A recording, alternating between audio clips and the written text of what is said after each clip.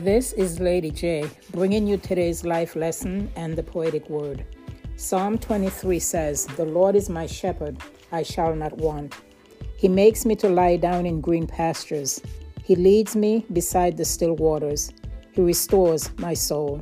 He leads me in the paths of righteousness for his name's sake. Yea, though I walk through the valley of the shadow of death, I will fear no evil, for you are with me, your rod and your staff, they comfort me. You prepare a table before me in the presence of my enemies. You anoint my head with oil, my cup runs over.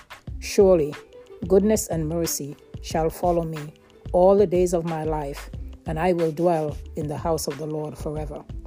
I'm so thankful that the Lord is not only a shepherd that leads and guides, but he also supplies everything that we need for our spirit, soul, and body. In 2 Peter 1:3 from the New Living Translation, it says, "By his divine power, God has given us everything we need for living a godly life. We have received all of this by coming to know him, the one who calls us to himself by means of his marvelous glory and excellence."